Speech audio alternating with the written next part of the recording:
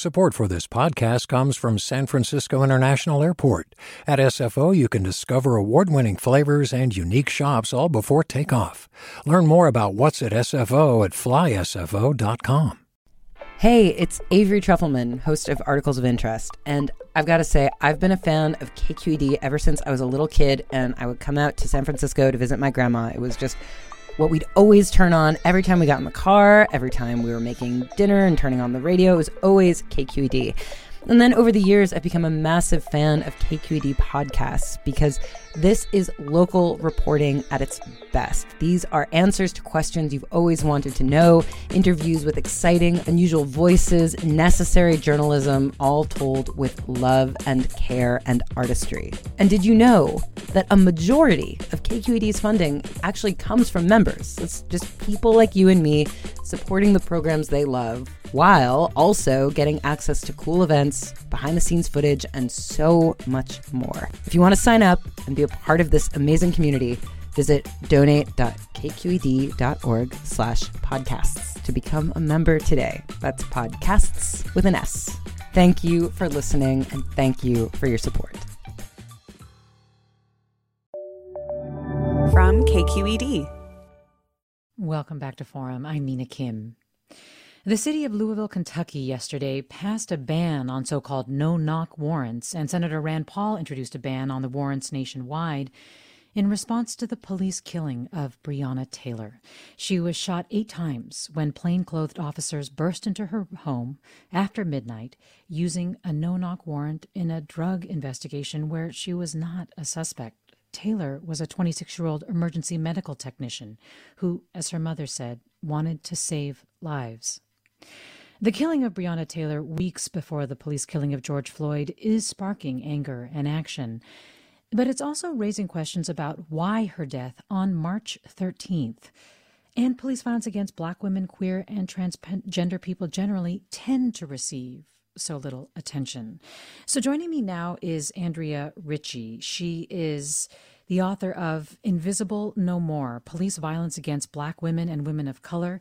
She's also a police misconduct attorney and a researcher in residence on race, gender, sexuality, and criminalization at the Barnard Center for Research on Women. Thanks for joining us on Forum. Thank you so much for having me. So some have attributed the lack of video footage for the slow response to Taylor's killing. The attorney for Taylor's family has attributed it to focus on the pandemic. What do you think is the reason most people are only learning about it and evoking Taylor's name now? I think for several reasons. I agree that those are definitely some, although there is plenty of video available of police violence against Black women, queer, and trans people, both in the current moment and in the past. And certainly there's plenty of video of police violence against Black women protesters. In Fort Lauderdale, there was a video of an officer pushing a Black woman who was kneeling to the ground. There was a Black woman in La Mesa, California, who was shot in the forehead by a rubber bullet, and last I checked was still in ICU. There are videos of young Black girls being pepper sprayed in the face. I've seen and documented myself police violence against Black women in the context of protests. So it's not a question that there's no video available of that. It is true that police violence against Black women and girls does take place in the home and in private spaces, significant amount of time, and that often it's in one-on-one interactions that are not necessarily being filmed publicly. And certainly Breonna Taylor is unfortunately not the first Black woman to be killed in her home as a result of a no-knock warrant served in the context of the war on drugs. Tarika Wilson, Katherine Johnson, Alberta Spruill, and Ayanna Stanley Jones, a young woman or a girl, was also sleeping in her bed at home when police barged in and killed her there. So there's definitely precedent to that, whether there's video or not, that has demanded national attention.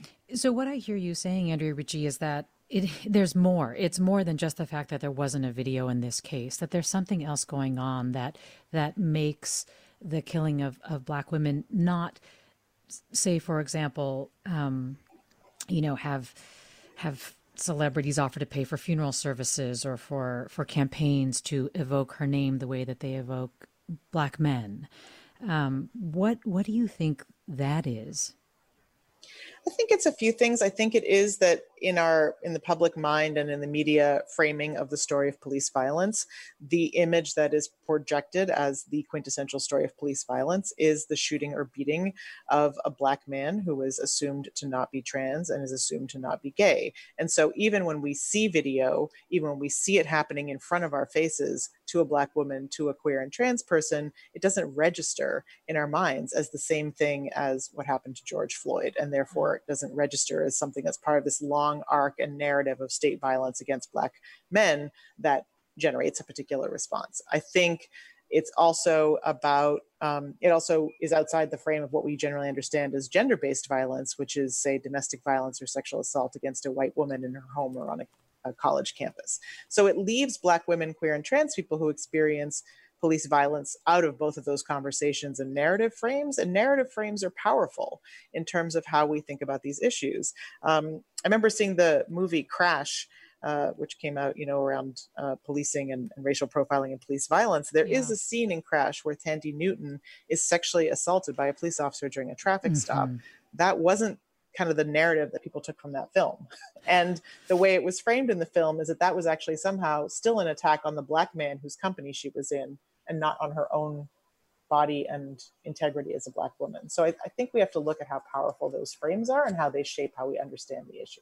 And the other thing that you touched on earlier is that we also have to look at where the violence against women can often occur. It sounds like you're saying in the home or away from public spaces, which leads me to wonder, have you found that gender makes violent encounters with police different in some way? That there are some certain patterns? Definitely. What I've seen is that we experience police violence in the same ways that Black men do. So in public spaces, during stop and frisk, during encounters that escalate to use of force, to deadly force. I can name Frankie Perkins as just one Black woman who was also choked to death by police officers in her case because they believe that she had swallowed drugs. So these things happen in the same way for Black women for sure. And they happen in unique forms and contexts. So one thing that's come to light in Breonna Taylor's case is that the officers who killed her had prior sexual misconduct complaints. Definitely, when we start to look at Black women's experiences, we see the same thing and we see new things like sexual violence that we haven't sort of talked about as a form of police violence, even though it's the second most frequently reported form of police violence after use of force, but not the second most frequently talked about. So sexual violence is something that happens very much in private. There's often not a cop watcher there with a camera filming it. It's very difficult for people who are experiencing it to document it. Some women have managed to keep condoms and DNA or clothing with DNA, but ultimately it's very difficult to document in the same kinds of public way and share the information kind of virally in the same kind of public way. And it also takes place disproportionately in the context of calls for help regarding domestic violence, regarding sexual assault, regarding unmet mental health needs. And so in that case, Black women need protection. And instead, the people who are responding are committing more physical and sexual violence against them and sometimes fatal violence. And again, those are contexts where there isn't a cop watcher watching when the DV call is answered or when someone goes into the station to report a sexual assault and the detective driving her home sexually assaults her on the way home. That's happened, but that's not something that we document in the same way. And the same with our responses to mental health needs, which generate the fact that half the people who are killed by police are perceived to be in some kind of mental health crisis or disabled in some way at the time that they were killed. So those things, I think, shape what is visible literally and figuratively as police violence. We're talking with Andrea Ritchie, author of Invisible No More, Police Violence Against Black Women and Women of Color. And we're talking about Breonna Taylor and the visibility or lack thereof of Black women victims of police violence. Andrea Ritchie is also a police misconduct attorney and a researcher in residence on race, gender, sexuality, and criminalization at the Barnard Center for Research on Women. And I invite you to join the conversation with your questions for her about Breonna Taylor's case or how stories of police violence against Black women, trans, queer people of color get treated in the media and in the public eye and even in the movement. Give us a call at 866-733-6786. Again, 866-733-6786. You can also get in touch on Twitter and Facebook. We're at KQED Forum, or email your questions to forum@kqed.org. You know, Andrea Ritchie, you mentioned documenting, and I have to say I was pretty stunned to see that this week they released the police report on Breonna Taylor's killing, and that it's basically, the incident report is almost entirely blank. It says that her injuries were none. It checks the no box when it comes to whether or not there was forced entry. Can I get your reaction to this incident report? And as somebody who is an attorney on police misconduct issues, I mean, how common is this? Extremely. And I think that it reflects that is particularly shocking, that a report about someone who literally was killed indicates no injuries whatsoever. I don't think I've ever seen that before. But what I think this reflects is, ties back to the larger theme of our conversation, is that there is a normalization of violence against Black women in this country and queer and trans people that dates back to slavery, such that it's just not recognized as violence. And I think that report is indicative, is sort of an extreme example of that. There is a Black woman who is no longer with us, who has been murdered by police, and the official account of it is that nothing happened. And that has been true in this country since the transatlantic slave trade, since slavery, and to the present. And the same is true of sexual violence against Black women. It was required in order to maintain the institution of chattel slavery. And so sexual violence against Black women is often completely disregarded in police reports, or not even registered. So that's what that report reflects to me, is this longer, bigger pattern of history, which contributes to the fact that we don't recognize or see police or other forms of violence against Black women. What I do want us to consider, though, is also how we move beyond visibility. I think visibility is critical and essential, and I think we keep being stuck at that point. And we need to get off the starting line and start to get to what we know and learn through Black women's experiences of policing tell us about what needs to change.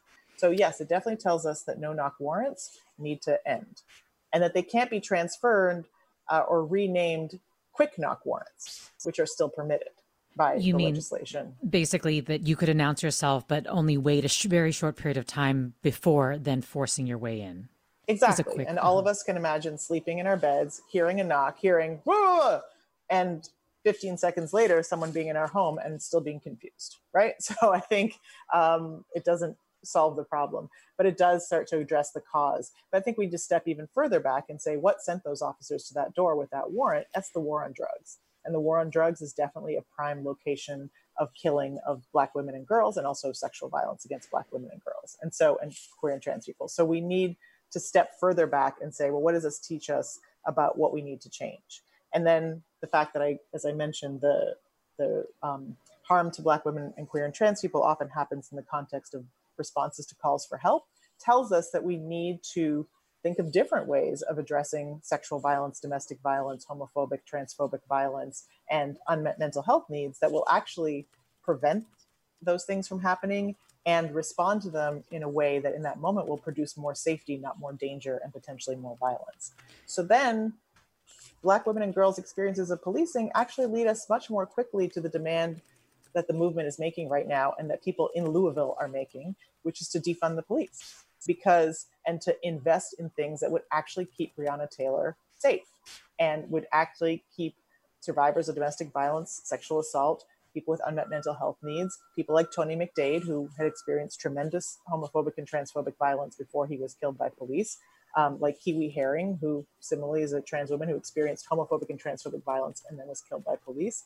What would keep them safe? What would prevent them from coming into contact with the police in the first place? That's where we need to go. And if we look through the lens of women's experiences, we get there faster.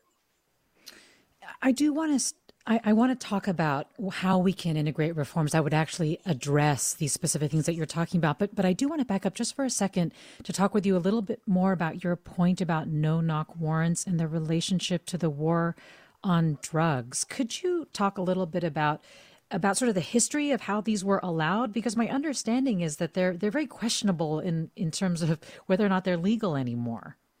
Absolutely. And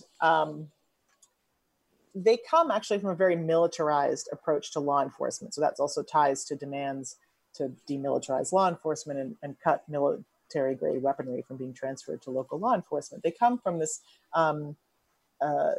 trend in the 80s that started in LA and other places when the transfer of military equipment started to police departments to create SWAT teams, which are, I can't remember what SWAT stands for, but strategic something, tactical something, action something, right? It's literally a military term.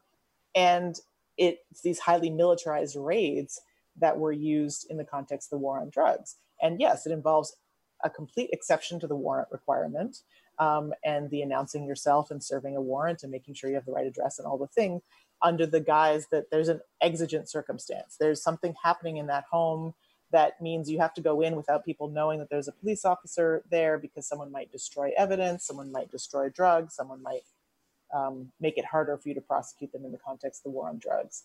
And you can find video of SWAT raids on the internet that look like invasions, military invasions, because that is what they are. And there are so many people who have died or been harmed or killed in the context of those kinds of SWAT raids. Often disabled people can't move fast enough or move at all in response to them and can be, die as a result or suffer tremendous injuries as a result. There are people sleeping, children sleeping, family members sleeping in homes that are attacked by SWAT raids. And this is the outcome, right? What happened to Breonna Taylor. And I just want to be clear. What happened with Breonna Taylor is that the police made an association between her and someone they thought was involved in the drug trade. And part of the reason we didn't hear about Breonna Taylor earlier also is because they tried to dirty her name. They tried to say she was involved in the drug trade. And that is also very common in the context of how the war on drugs is waged, is that, women by any kind of association get pulled into criminal liability or to these kinds of policing tactics. So the SWAT raids and the no-knock warrants that facilitate them have this impact on Black women and children who are in a home that law enforcement has somehow identified as problematic, often in a way that's faulty. So that's the broader framework, and how, for instance, ending no-knock warrants could actually be tied to a demand to demilitarize the police department, to stop the flow of military equipment, and to end the war on drugs. And that's what actually would effectively prevent what happened to Breonna Taylor. And so do you think that the efforts in Louisville, the senator's efforts, Rand Paul's efforts to try to ban them nationwide will be effective? I haven't read the fine print, but I don't know if they make exceptions. I think what the last legislation I looked at allows for short knock warrants. And also, there's always other exceptions that you could use to the warrant requirement. And so I think that what's helpful about this legislation is it's starting the conversation, it's continuing and amplifying to a national level a conversation many of us have been having for years, and making us think about, well, under what circumstances do we think it's okay for an armed agent of the state, or a platoon of people, frankly, not platoon, maybe excessive, but, a unit, an armed unit with sometimes, battering rams and tanks and other things. Under what circumstances do we think it's okay for that kind of thing to happen and barge into someone's home while they're sleeping, potentially with their children, their small children present? When do we think that's appropriate? And I think that's the question that we need to be asking ourselves. And I think increasingly the answer is there's nothing that makes it worth taking a life of Breonna Taylor that would allow such a thing. And so that's where I really want us to think about in terms of reforms, is what do we think is necessary? And in terms of dealing with drug use, drug sales, and the things that we're concerned about in terms of controlled substances, there are many other solutions on the table that don't have the same results. And it's time that we invested in those to the degree that we have in militarized responses that are resulting in deaths and killings like Breonna Taylor's. And so let me, we'll have that conversation with you. I mean, what needs to be added to the calls for police reform that we're hearing right now to address the issues that Black women face, that address these broader systemic issues that are creating the systems that lead to deaths like Breonna Taylor's? I mean, you've touched on some of them, but are there some specific things that you would like to see the movement really adopt and be more vocal about? I'm guided by people in the movement who are demanding defunding of police. And I just really want to be clear that when people say that, they don't mean and leave no other responses available. What people are saying is we need to invest in the things that we know will actually keep us safe. So if we are concerned about drug sale and use, let's figure out how we offer people voluntary harm reduction based treatment when they need it. Let's figure out how to structure markets so that they don't increase violence. And let's figure out, how we want to respond when we think there's a problem. Do we want to offer services? Do we want to offer comprehensive health care? Do we want to offer alternate employment options? Do we want to offer alternate ways of being in community? Do we want to offer a different understanding of what harm looks like? There's many approaches that we could take, but that requires resources and time and an opportunity to experiment with and try those things. And there's so many drug treatment programs that are dramatically underfunded. Many drug treatment programs don't offer pregnant people the opportunity to enter, or people with young children the opportunity to enter, or you get one chance and it's abstinence only. And there's just so few resources to address what people term problematic drug use. And then we put so many resources into regulating drug use that's not problematic in ways that generate more violence instead of more safety. So let's find out what, and similarly, when it comes to domestic violence, sexual assault, unmet mental health needs, there are proven strategies to address unmet mental health needs before the point of crisis, to prevent domestic violence and intervene in transformative and lasting ways. And those things are grossly under-resourced while we spend $100 billion a year on policing that is harming us and not solving the problems that we're asking it to solve. I think people in this moment are saying it's time to, this is not the time for solutions of the past. This is the time for solutions of the future. They're going to lead us to a world of greater safety for everyone, and in which Breonna Taylor, George Floyd, and Tony McDade would all be still alive today. We're talking about Black women victims of police violence, who are queer and trans. We're talking about Breonna Taylor, and we're talking with you, our listeners. Andrea Ritchie is joining us. She is a researcher in residence on race, gender, sexuality, and criminalization at the Barnard Center for Research on Women, and author of Invisible No More: Police Violence Against Black Women and Women of Color. This listener writes, what are your thoughts on the effectiveness of the Say Her Name campaign? I had the privilege of co-authoring the report that came out in conjunction with the Say Her Name campaign with Kimberly Crenshaw and the African American Policy Forum. And I think it was an essential intervention in a moment where, Black Lives Matter was taking off, and we wanted to make sure that the expressed intention and desire and politic set forth by the founders, 3 Black women, some of whom are survivors of police violence themselves, were naming, which is that this is a movement that's about all Black lives. And this is a movement that's not going to hide or foreground or is not going to dismiss or not foreground the experiences of Black women, queer and trans people. And so this was an intervention, said the Say Her Name report and the campaign around that was an intervention to offer a resource and framework to make sure that happened. So I think it's been very successful, particularly because social media has made it possible for us to shift the frame, right? When I said that the media shapes the frame, I think we have then taken social media and said, we're not going to wait for the media to tell our stories. We're going to tell them ourselves. And we are going to make sure that they're heard using this hashtag. So I think it's been very effective.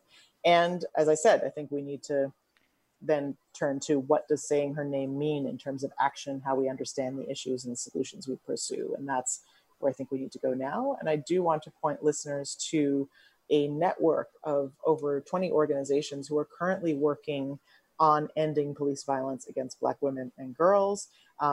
It's the inournamesnetwork.com.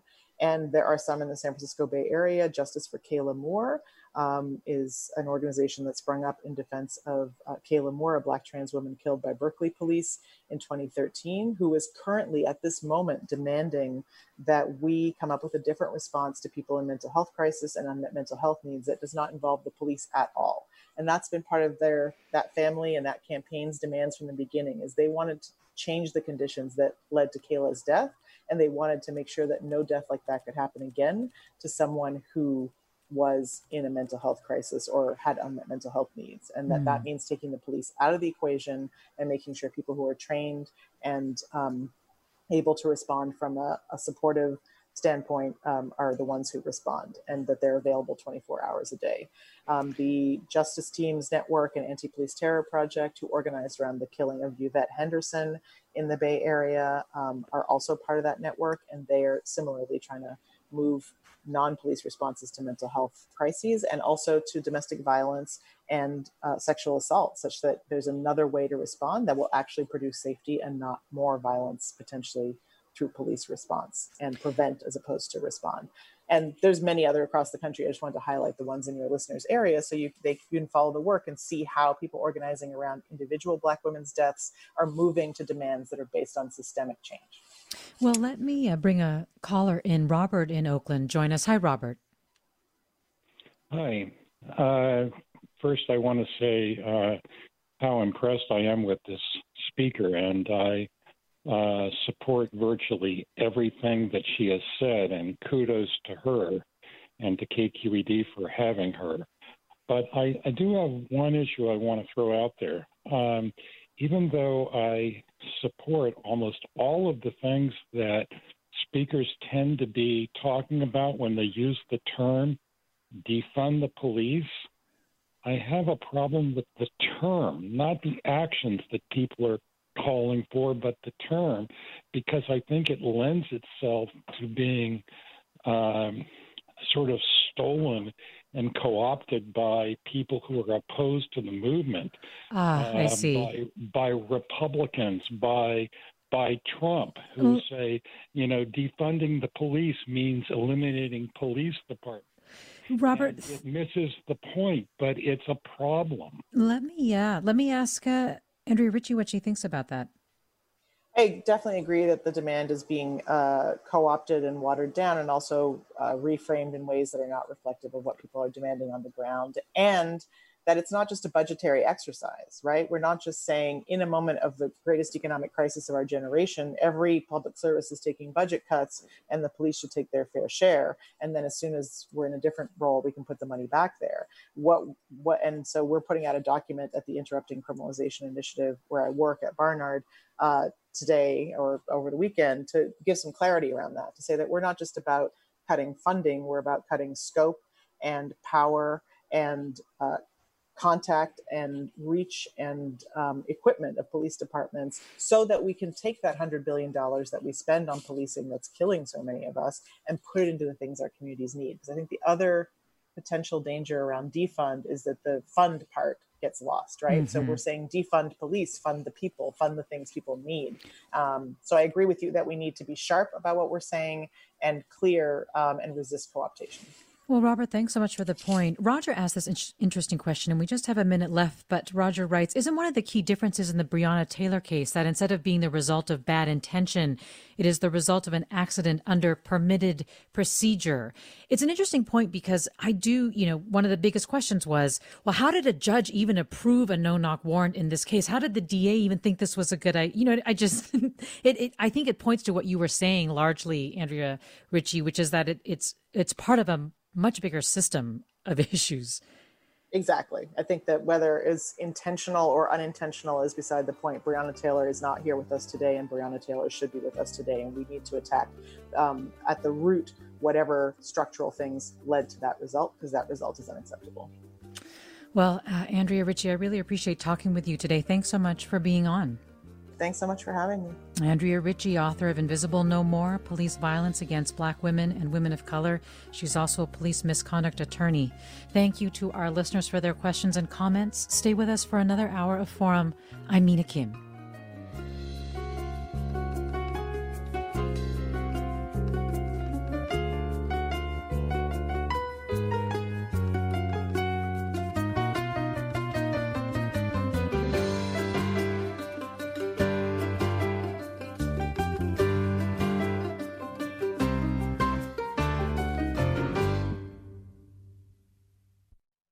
Funds for the production of Forum are provided by the members of KQED Public Radio and the Germanicos Foundation and the Generosity Foundation. Support for Forum comes from San Francisco Opera. Set 10 years after a school shooting, the critically acclaimed opera Innocence takes us into a complex emotional journey where our understanding of innocence and guilt is constantly upended. Kaya Sariaho's ethereal score collapses the past into the present as a community of survivors grapple with how to move forward. Don't miss the highly anticipated American premiere of Innocence, June 1st through 21st. Learn more at sfopera.com. We've all got those parts of our house where the internet just won't go. Well, if you had wall-to-wall Wi-Fi from Xfinity, you could worry less about dead spots. Because with wall-to-wall Wi-Fi from Xfinity, you get fast speeds, reliable connection in every room, and power for all of your devices, even when everyone's online. That's wall-to-wall Wi-Fi only with Xfinity. Restrictions apply, not available in all areas. Actual speeds vary. All over the country, we need to improve reading in Wisconsin. Schools are changing the way they teach reading. I'm calling for a renewed focus on literacy. We have gotten this wrong in New York and all across the nation. And it's happening because of a podcast. I think your podcast has changed my life. And I'm going to share this podcast with everyone I meet. Sold a Story investigates how teaching kids to read went wrong. New episodes of Sold a Story are available now.